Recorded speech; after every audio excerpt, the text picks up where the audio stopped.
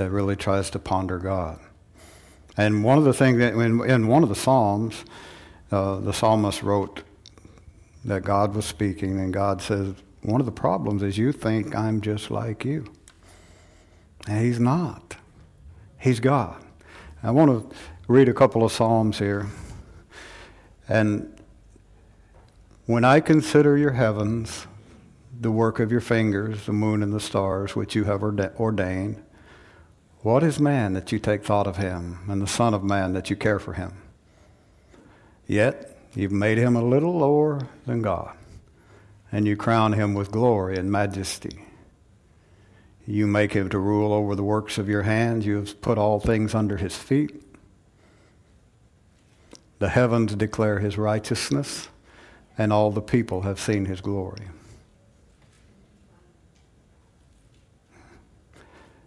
The next psalm, please. Or was that all of them? Okay.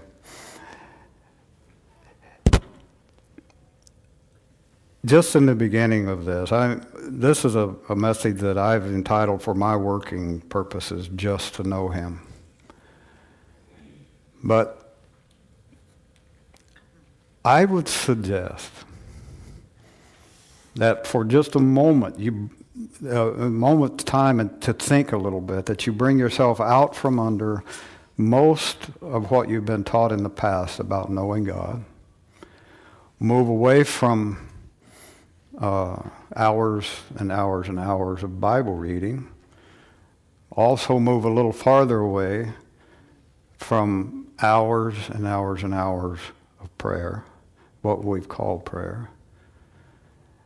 And for maybe a few days, maybe the rest of your life, instead of doing that, step outside and take a look at nature. Step outside and realize that this God says that the heavens, and this in that situation, it's talking about the heavens that we can actually see and comprehend. These declare the glory of God. I believe it's in Romans that Paul wrote that nature itself bears witness to God. I've asked them to put some things up here. If you look at, I know the closest thing we have to an ocean around here is Thousand Hills. I understand that. But when you look, if you've ever had the opportunity to stand on the banks, the shores, the beach, and just look out over water. And all the writers had to compare the vastness of God to is air and water. And it's incomprehensible. It's something we can't quite grasp. And then you look at the beauty of some of the creation. I mean, we purposefully put no noise behind that, no audio, because I don't know about you, but I can hear it without hearing it. I can be there without being there. And none of this would have been possible except there was a God. But he's not just vast and he's not just intricate, but he's got a sense of humor.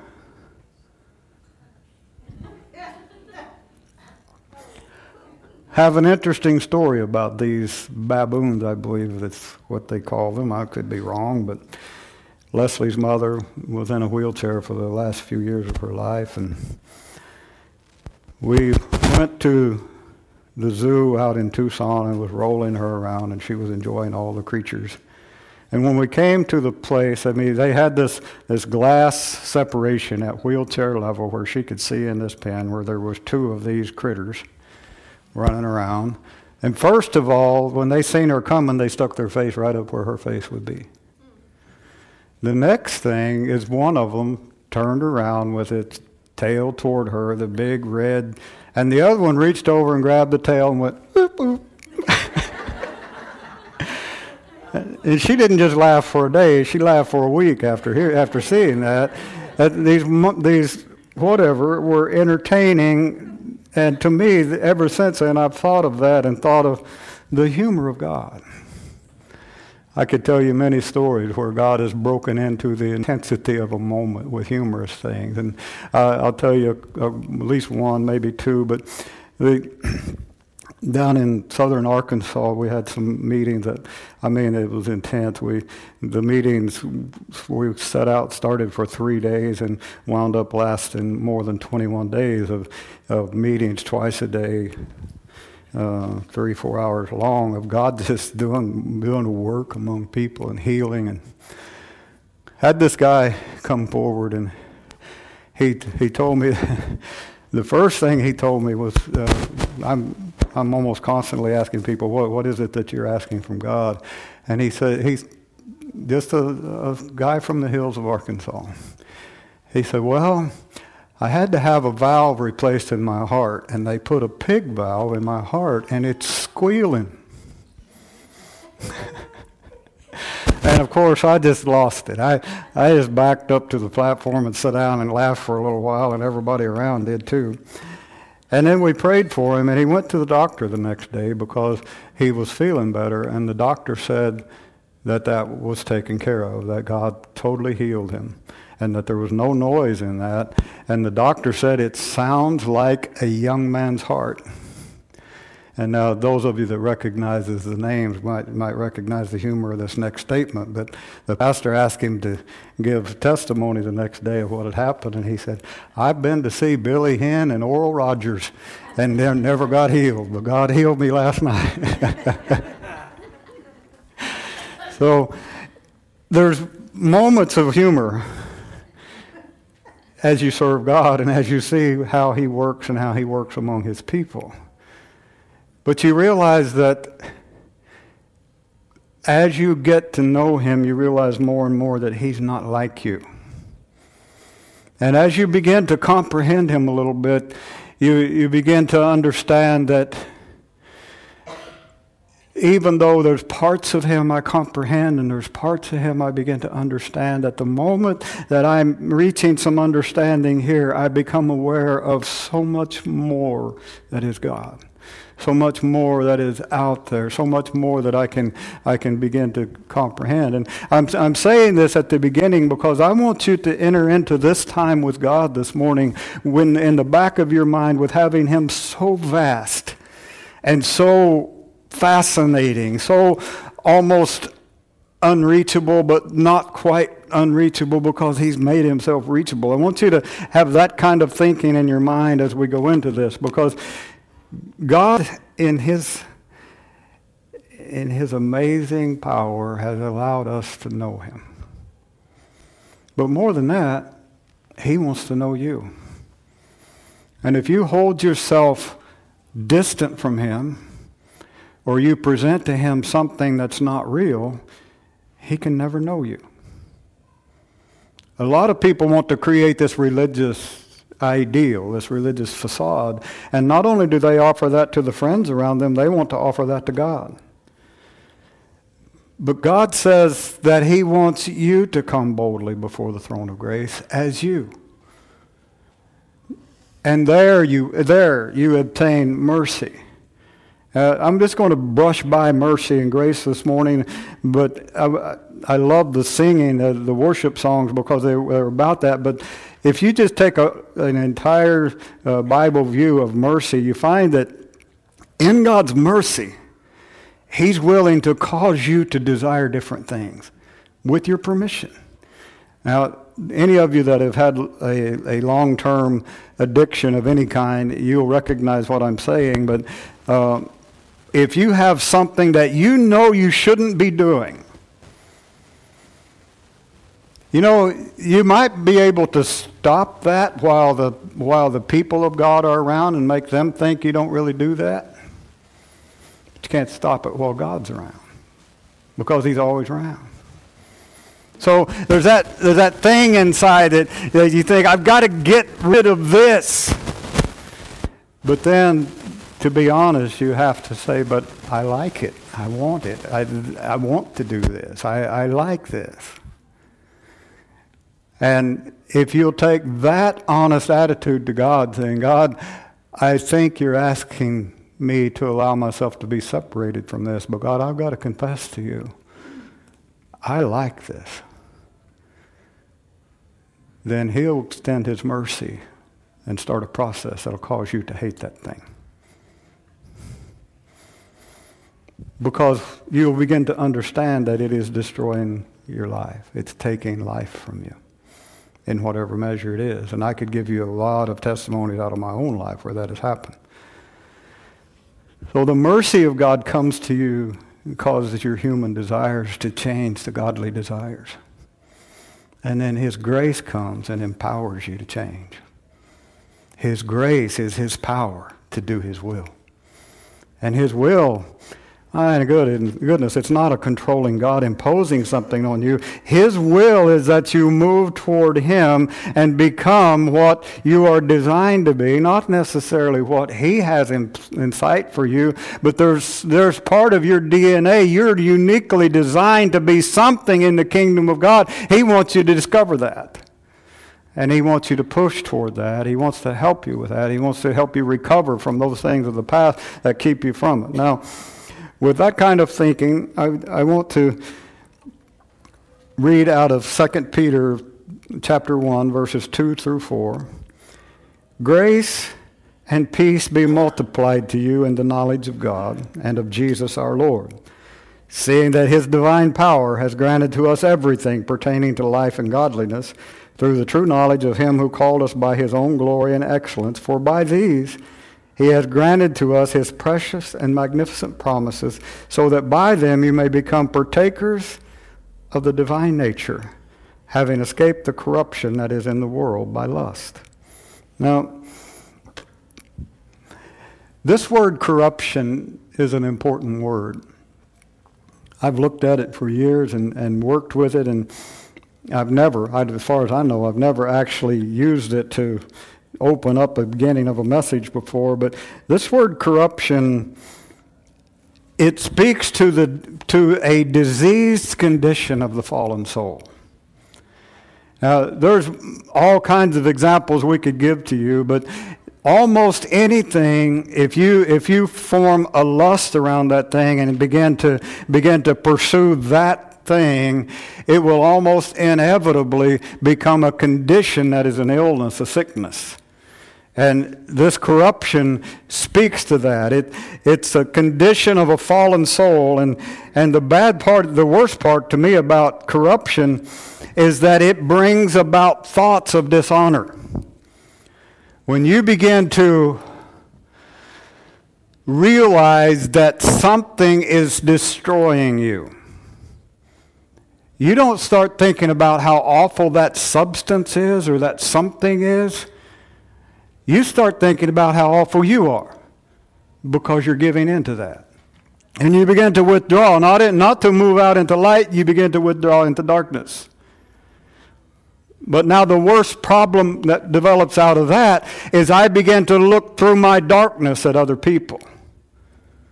And I begin to judge them according to my darkness. And therefore, I either draw them into my darkness and we begin to communicate and to relate on that level, or I shove them completely out of my life thinking that they think about me like I think about me.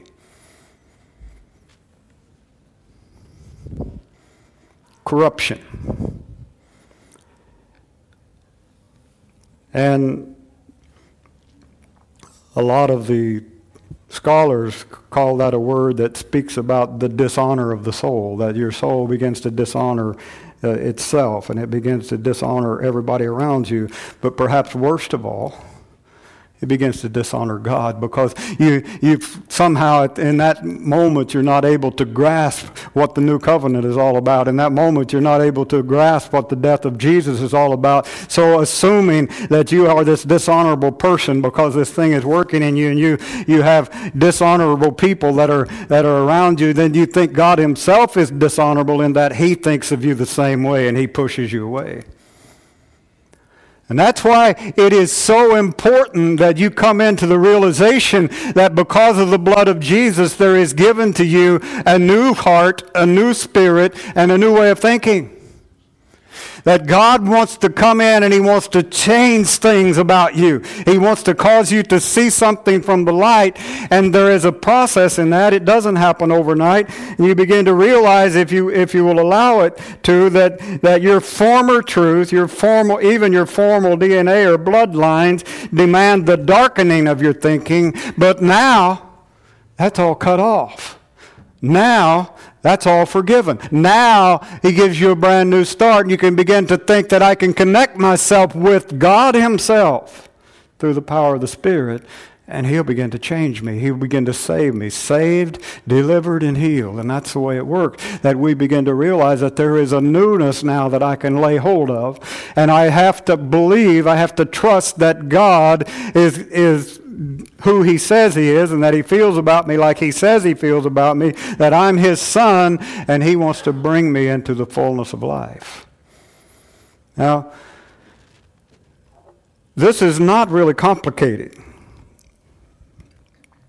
But when you begin to understand that the light of God, the life of God, the Word of God, the breathing forth of God is what comes to you when He begins to convince you that He has supplied salvation for you, that when you begin to think like that, that you walk in a new way, and then and only then can you see the kingdom of God.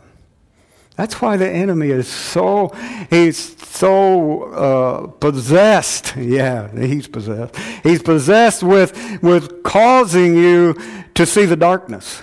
He's possessed with causing you to focus on those accusations of your past. Can you ever embrace the idea that God cut your past off at the blood of Jesus? He cut it off. It doesn't have to affect you. Yeah, I know of a lot of the teaching that surrounds that we have to go back and deal with that. He dealt with it. Now, if you must, then go back and deal with it, but then leave it there and walk away from it. Now, in Romans 12, 1 and 2, and for the next few messages I preach, I'll probably read these. But therefore, when the Bible says therefore, it's referring to what went before. Therefore, I urge you, brethren, by the mercies of God, to present your bodies a living and holy sacrifice, acceptable to God, which is your spiritual service of worship. And do not be conformed to this world, but be transformed by the renewing of your mind, so that you may prove what the will of God is, that which is good and acceptable and perfect. Now, we've already talked about mercies, but there's something about mercy that I want you to see, because the enemy will try to twist this. God has every right to punish you. Every right. But because of mercy, He won't. Not unless you insist. Because of mercy, because He knows that He has the ability to change your thinking. And here's something that is a part of this that you need to understand, that when God looks at you with compassion, there is an original thing there that I've never heard anybody teach on until right now. But in that word, there's original thing is acknowledgement of misfortune. When God looks at you, in His mind, there is an acknowledgement of the misfortune that came to you to cause you to believe like you used to believe and to be like you used to be. You didn't really decide to become like you became. I remember back when I first started playing with certain aspects of the fallen world, whatever. I don't even want to go into it, but I remember when I first started playing with it that I never intended to become addicted. I never intended to become a person with almost no feelings. I never intended to become a person that didn't like people. Had no intention of doing that. But I had the misfortune of playing with the things that brought me deeper and deeper into darkness until all of a sudden I couldn't see a way out. God acknowledges that misfortune. And he begins to shine his light in that darkness and to invite you out, as the song was saying. He invites you out. He invites you to come. And God knows the only way that you can get out of that is with his help. Otherwise, it's going to consume you. He knows you cannot get out of it without his help.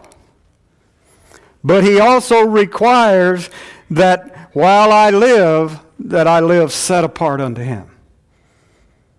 Because I am acknowledging the problem of my past and embracing the hope of my future. Now, I don't want to get into modern psychology on this, so hear me out before you close the door. But there is a truth that is more true than your normal truth. Now, let me work on that a moment. If you go through life saying, I do these things because it's been in my family for years. I have this religion. You hear me? I have this religion because it was good enough for my mom and dad. It's good enough for me. I abuse my right to express emotions because that's the way my family does things. In other words, I'm an angry person, but my family been angry for years. My family does not treat women right. It's in my bloodlines. You know what? That can be your truth if you insist. But there's a truth that's more true than that. And the truth is that Jesus shed his blood for that. And it's not right that that should exist when he's offering you this, which is the light of God, and to walk in it, and to walk in righteousness and self-control, and that you begin to not be that woman that rages at her husband, and that you begin to not be that husband that just ignores his wife. Jesus has a right to expect you to walk different than that. However, if you want that to be your truth, it can be. But the greater truth is he'll bring you out of that for his name's sake and because he loves you. And I'm telling you, he didn't have to do that. He didn't have to love you. He didn't have to bring you out, but he chose to do that. Now, if we are conformed, the scripture says, don't be conformed to the world. But if we're conformed to the way our family's always done it, even if we're conformed to the way our culture is presently doing it, you can do that. And you can have it pressure you until you live a life that's depressed and anxious and having panic attacks and all that stuff. Why? Because there is a culture that's trying to pressure you to be something you're not from the outside. Now, conformed people cause pressure other people to be conformed. You say, oh, you don't know the pressure that's on me at work to be like everybody else. Yeah, they want to conform you to their truth. Why? So they can feel better about their sin. But instead, be transformed, something that happens from the inside of you as you allow God to renew your mind. Now, conformed people pressure other people to be conformed. Transformed people transform people. When you stand in the transformation that God has given you and say, oh no, this is God. I live this way, not that way. You're not condemning them. You're letting the transformation that is in you touch something inside of them and giving them an offer that from the inside you too can be transformed. Now, to me, this is just basic teaching, and I'm going to go into a little bit here as I go along about how to get there on this. But if you allow your mind to be renewed, it'll transform your life. But your accepting the renewal is previous to your understanding. God's not going to cause you to understand all this and then let you do it. He's going to say, embrace that it's different. Embrace that I'm going to take you out of your past. Embrace that, and then I'll bring understanding. It's just the way it works. And I think last Sunday I proved that in Scripture, so I won't try to do it this Sunday. Now, in John chapter 7, I want you to see this passage of Scripture. John chapter 7, verse 16. So Jesus answered them and said, my teaching is not mine, but his who sent me. And let the power of that touch your mind. Here's the man that had the capacity to change everything, and he really did. He changed everything. But he's not telling people, you've got to conform to my doctrine. He said, my teaching is not mine. My teaching is not mine. If anyone is willing to do his will, talking about his Father, he will know of the teaching, whether it is of God or whether I speak from myself. He who speaks from himself seeks his own glory, but he who is seeking the glory of the one who sent him, he is true, and there's no unrighteousness in him. If you will ponder those scriptures, you'll see that Jesus was pointing toward a change of thinking, that is a renewing of the mind. He was pointing toward, if you insist that this is the way it's always been and the way it's always going to be, then that's for your glory. That's trying to glorify your friends, your relatives, your culture. That's trying to do all that. But this teaching that comes from God, and you'll recognize it. When you start to embrace it, you'll recognize it. It changes you. It doesn't belong to you. But there's no unrighteousness in that. Now, perhaps the easiest way to understand righteous and unrighteous, righteous is one that keeps covenant. Therefore, he's right with God and man. Unrighteous is the one that breaks the word and does not keep covenant. Therefore, he has no right relationship with God or man. I heard, this is very twisted, but I heard this past week, and I want you to get how messed up this really is. There's a pastor that started to get interested in he'd started a church about 4 years ago, and it's up to about 30 people. He's interested in taking that into a more relational way of building. And as people began to talk to him about that and talk to him about, to really truly build relationally, you got to talk to people about the hard things. And now here's what he said. Because of relationship, I can't talk to them about the hard things. That's an unrighteous relationship. Is it a relationship? Yes. But it's unrighteous. It's relating darkness to darkness.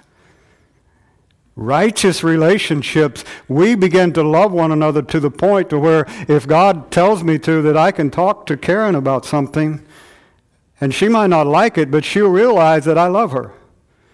I can talk to Bill about something, and he'll recognize I love him. He can talk to me about something, and I'll respond because I know he loves me.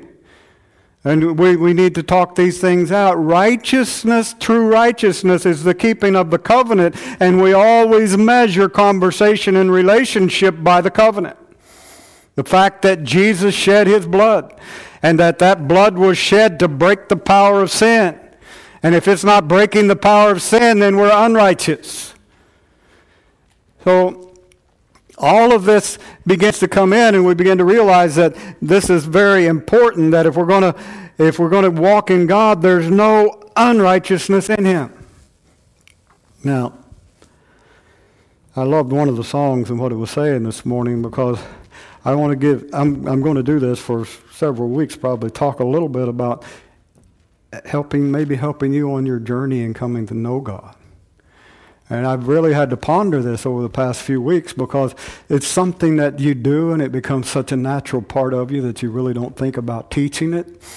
And when God first began to talk about it, I heard my old teacher, Clark Taylor's voice in my ear, his Australian accent saying, if you can do it, you can teach it. You just got to put the time in it. And he's right. But here's the thing that we have to do to get beyond the American culture. The American culture has pressed us into some molds that we need to break free from. One is the mold that our value is determined by performance. That's really not true. But when you begin to realize the vastness of God, and very weakly demonstrated by the pictures, and talk about how the psalmist talks about the heavens declare his righteousness and his glory, and you look at nature itself, and you just, no man has an excuse saying God didn't come to me, because it's all out there, it's all here. Just the fact that man has the capacity to build a building like this that will expand over 50 years, and it began to be something kind of special in God's kingdom. It was designed in the beginning to be special, and then it looked like it was going to deteriorate and fall in, and then all of a sudden it's become special again in God's design. And you know what? It never was not special in God's eyes. It's an amazing thing what God has done with this building. If I remember right, Chelsea actually was saved in this building years ago, and I didn't know if she was saved or not. Found out she was saved in this building. No, that's not true. I'm in trouble now. But folks, if we just understand that we need to realize that the process in God is it's sometimes long, sometimes hard. And the big thing about it is I can't make it happen. And that goes against the American mindset. Mark Drake, I was telling you of him earlier, his daughter, when she was quite a bit younger, was an actress and living in L.A., making good money, and a disease hit her. And just out of the blue. And the doctors said, well, she will continue to deteriorate and it will eventually take her life. Over the course of 6 years, Mark said, I felt restrained from insisting that God do something. I just go to him and say, God, we're your children, and we just put our daughter in your hands, and we know you're the healer. And for 6, almost 7 years, deterioration. And then it turned. She just started getting better. The doctors had never seen it in this disease. And over the course of 5 years then, she became completely well. 11 years of process, to the point of almost dead, and then it just turned around from a family that every day was taking it before God, and they weren't trying to make it happen. They weren't trying to learn the ins and outs of it. They weren't trying to do any of that. They were just taking it to God, and God turned it. Now, if you're going to understand the way God works, you've got to understand some of this. God will let you make mistakes. But if you will allow him, he'll teach you out of those mistakes. And that's the way I like to see leaders lead, that will let young people start to step up and take some authority, knowing they'll make mistakes, even praying they will make mistakes. Why? Let's get the mistakes on the road while there's still some of the older ones alive to help them through those mistakes and to help them to know God will get them through. Folks, this is the way God leads. It's the way God does things. He gives you an amazing, amazing honor. And if you insist, you've heard him say something to you, and if you insist on going in a different direction, saying, surely that's not God, he'll let you do that. And he'll let you smack against that wall. And I think he probably kind of laughs when you do. But maybe God's not like me. But then he'll pick you up and say, come on, let's keep moving. You got to understand that it's a process. You can't get frustrated with the process. You can't quit in the process. You got to have confidence and trust that it's God. And why do you have trust? It's because he said he would help you. He said he would do it. He's God. So when you begin to use the Bible, and those of you that know me well know this, I am a fan of the Bible, the written word. I love it. I'm in it. I'm working with it. I'm using it as a guide. I'm developing my own areas of thought in it all the time. I love it. But how many of you know you can't read it through one time and say, okay, God, I got this? How many of you older ones would be honest enough to raise your hand and say, my doctrine has changed about every month ever since I've been saved? Why did it change? Because of the written word. It grows, it develops, it becomes a part of you. And you begin to understand that the power doesn't lie in that book. The power lies in the words of that book, which start to come alive in you and start to cause things to happen. Now, for the last 2 weeks, was it 2 weeks ago we was at Monroe City? Was it 2 weeks? Anyway, Paul Washington did a thing on communion, and we're going to have him here on the 16th Sunday morning. He's going to do communion for us. And I'll tell you what, it'll be a different experience. It's good. Paul is amazing. He's my friend.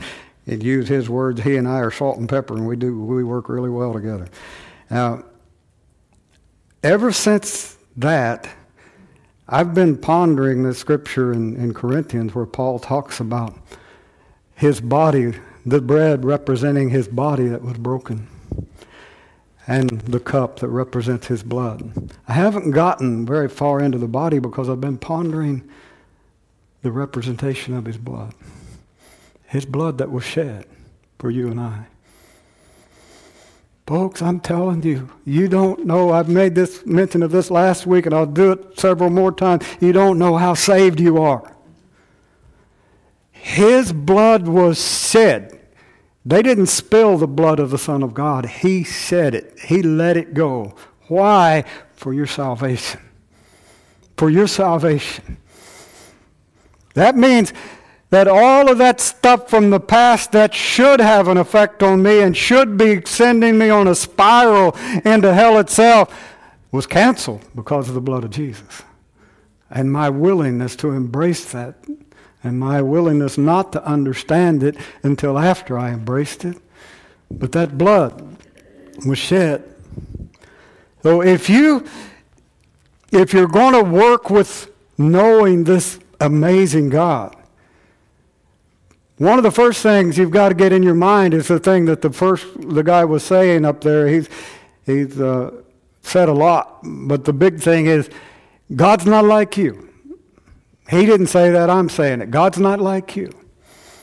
He's outside of this, but he's also inside of this and through this. And I got to immediately quit trying to get my mind around that, because that just brings all kinds of problems.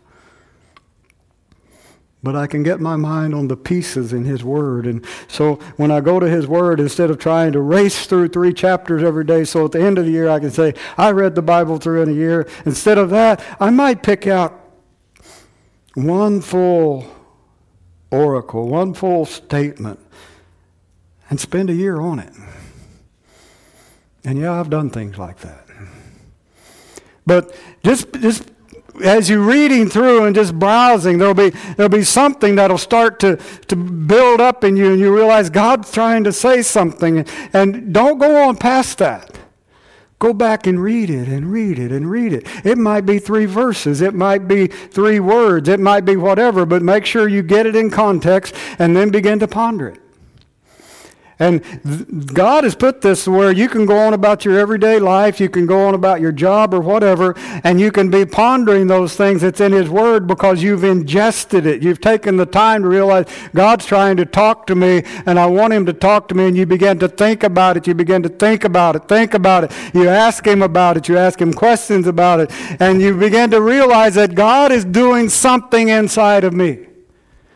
And at some point, then it will begin to simmer and bubble up, and the next thing you know, it's a part of you.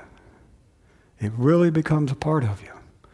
You know, I hear people talking about, well, that person just acts like the scriptures are second nature. I don't want the scriptures my second nature. I want the Scripture as my first nature. I want the first response I have to be a God response. I want to learn how to respond out of Him in every life. You want to know why Jesus was so successful? He touched everything by the Spirit first. He didn't touch it emotionally first. He touched it by the Spirit first. And when he touched it by the Spirit, then he could respond emotionally and bleed over the Spirit onto it. You learn to do that, and it'll change you. It'll change everything about you. People will say weird things like, don't look in his eyes. He looks weird. Yeah, he looks weird. He's looking on another world. You begin to respond in ways that people go, whoa, what was that? That was the response from the heavenlies. Not second nature, first nature. You respond that way because it's so much a part of you. And the only way to get there is by spending that time. Now that's why I say, don't just think it's reading the Bible a little bit every morning and then saying a however long prayer every morning. That's not what it's about. It's about learning to commune with Him, spending time with Him, and listening to Him and knowing that God can touch you and God can change you.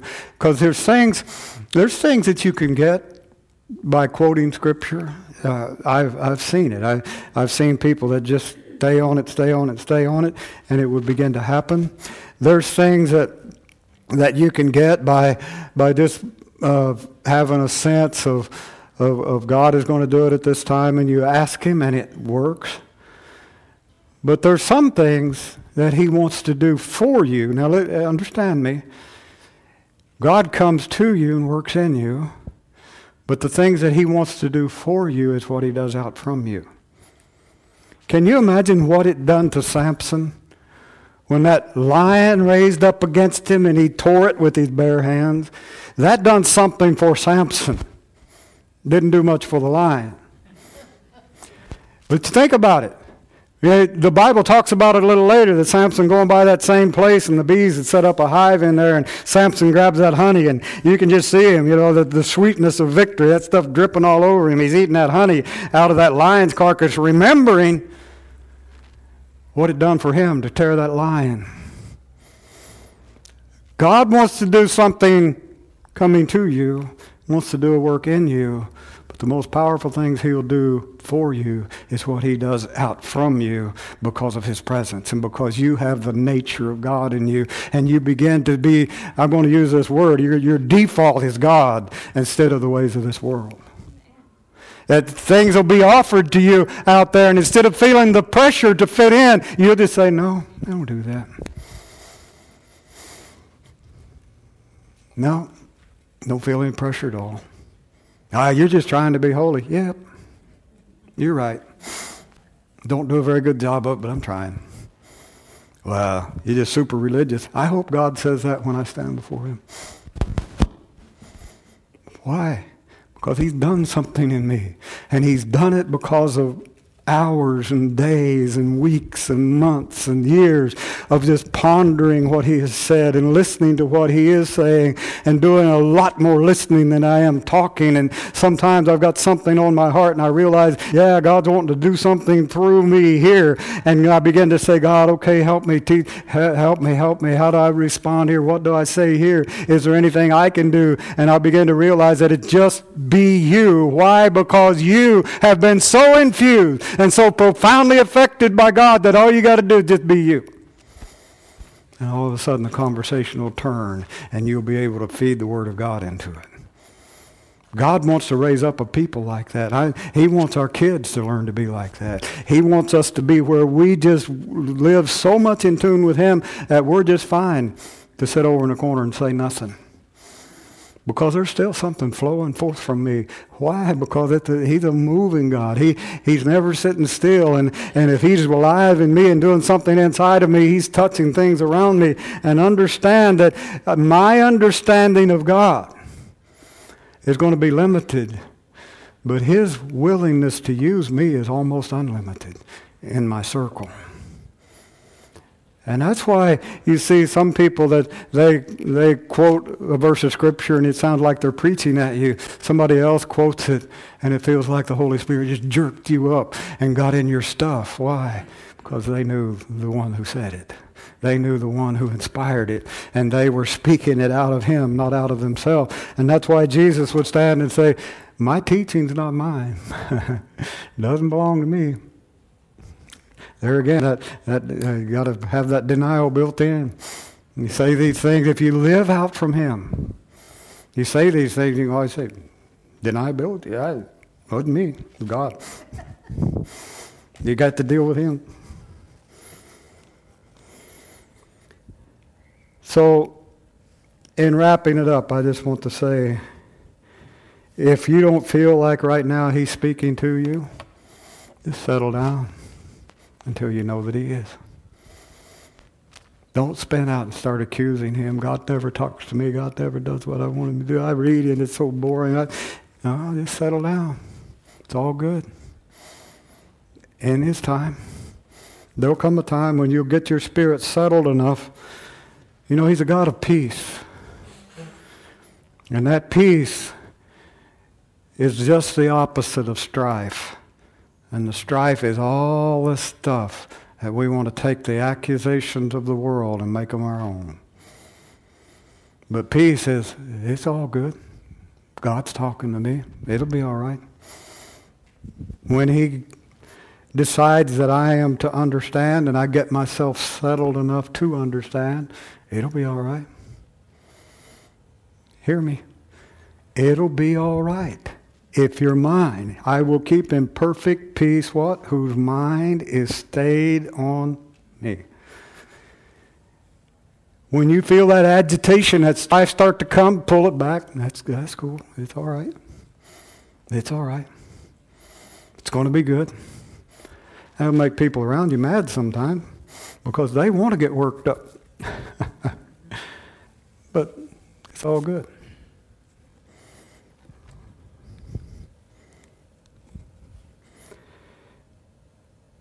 And understand that it's not about laying claim to the promise.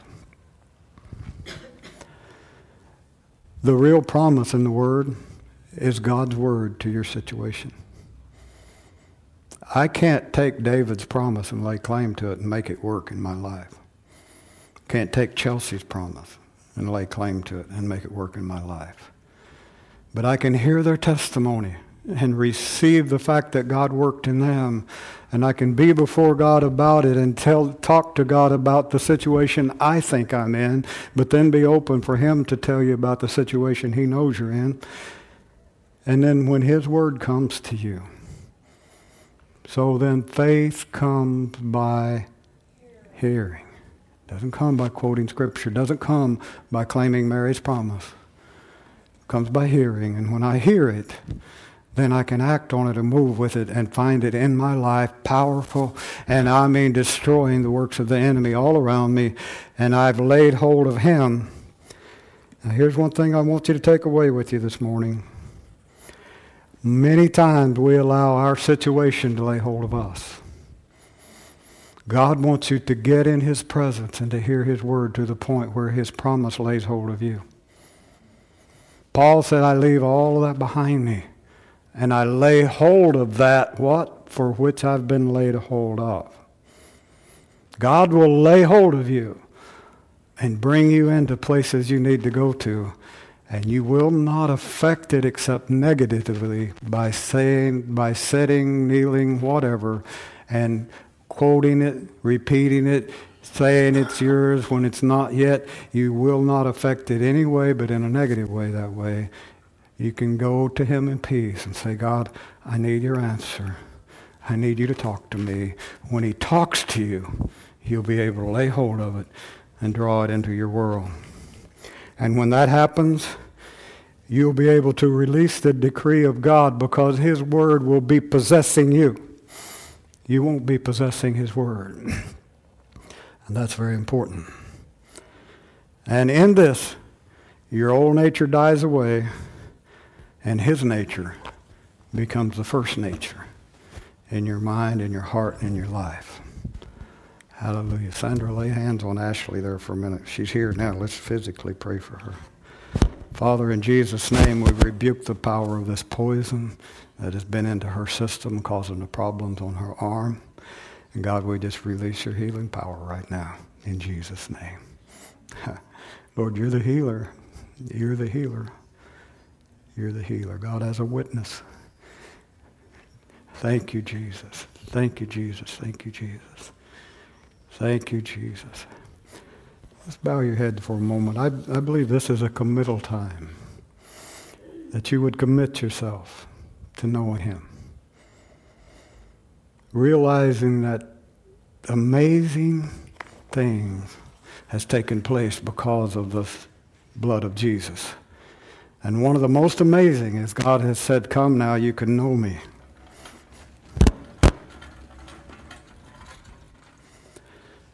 You can know me completely. And when you come into my presence at the end, I'll say, come on in, because you've been a good and faithful servant. I know who you are. I think it's more important that he knows me than that I know him. So I need to ask him, God, who's the real me? Because, God, I don't want to die to self. I want to present self to you as a living and holy sacrifice, acceptable to you. God, teach me to do that. Teach me your ways, God. Teach me your ways, God. Teach me your ways, God. Lord, I don't just want to see your acts. I want you to teach me your ways. God, help me to have my mind centered on you. Father, I pray that there will be a week of clarity come to this people as they walk among others. When they feel the world pressing in on them, trying to conform them, help them to go back to the power of the transformation that has happened in them and to respond out of that instead out of the conformity to the world. Father, I love you as much as I know how to love. Teach me to love you better. Teach me to respond to you more. Teach me, God. Lord, I take authority over things that have been plaguing your people. The darkness, the accusations, the power of the enemy. I take authority over that and command them to be quiet for some days and give people opportunity to open back up to you. In Jesus' name, amen.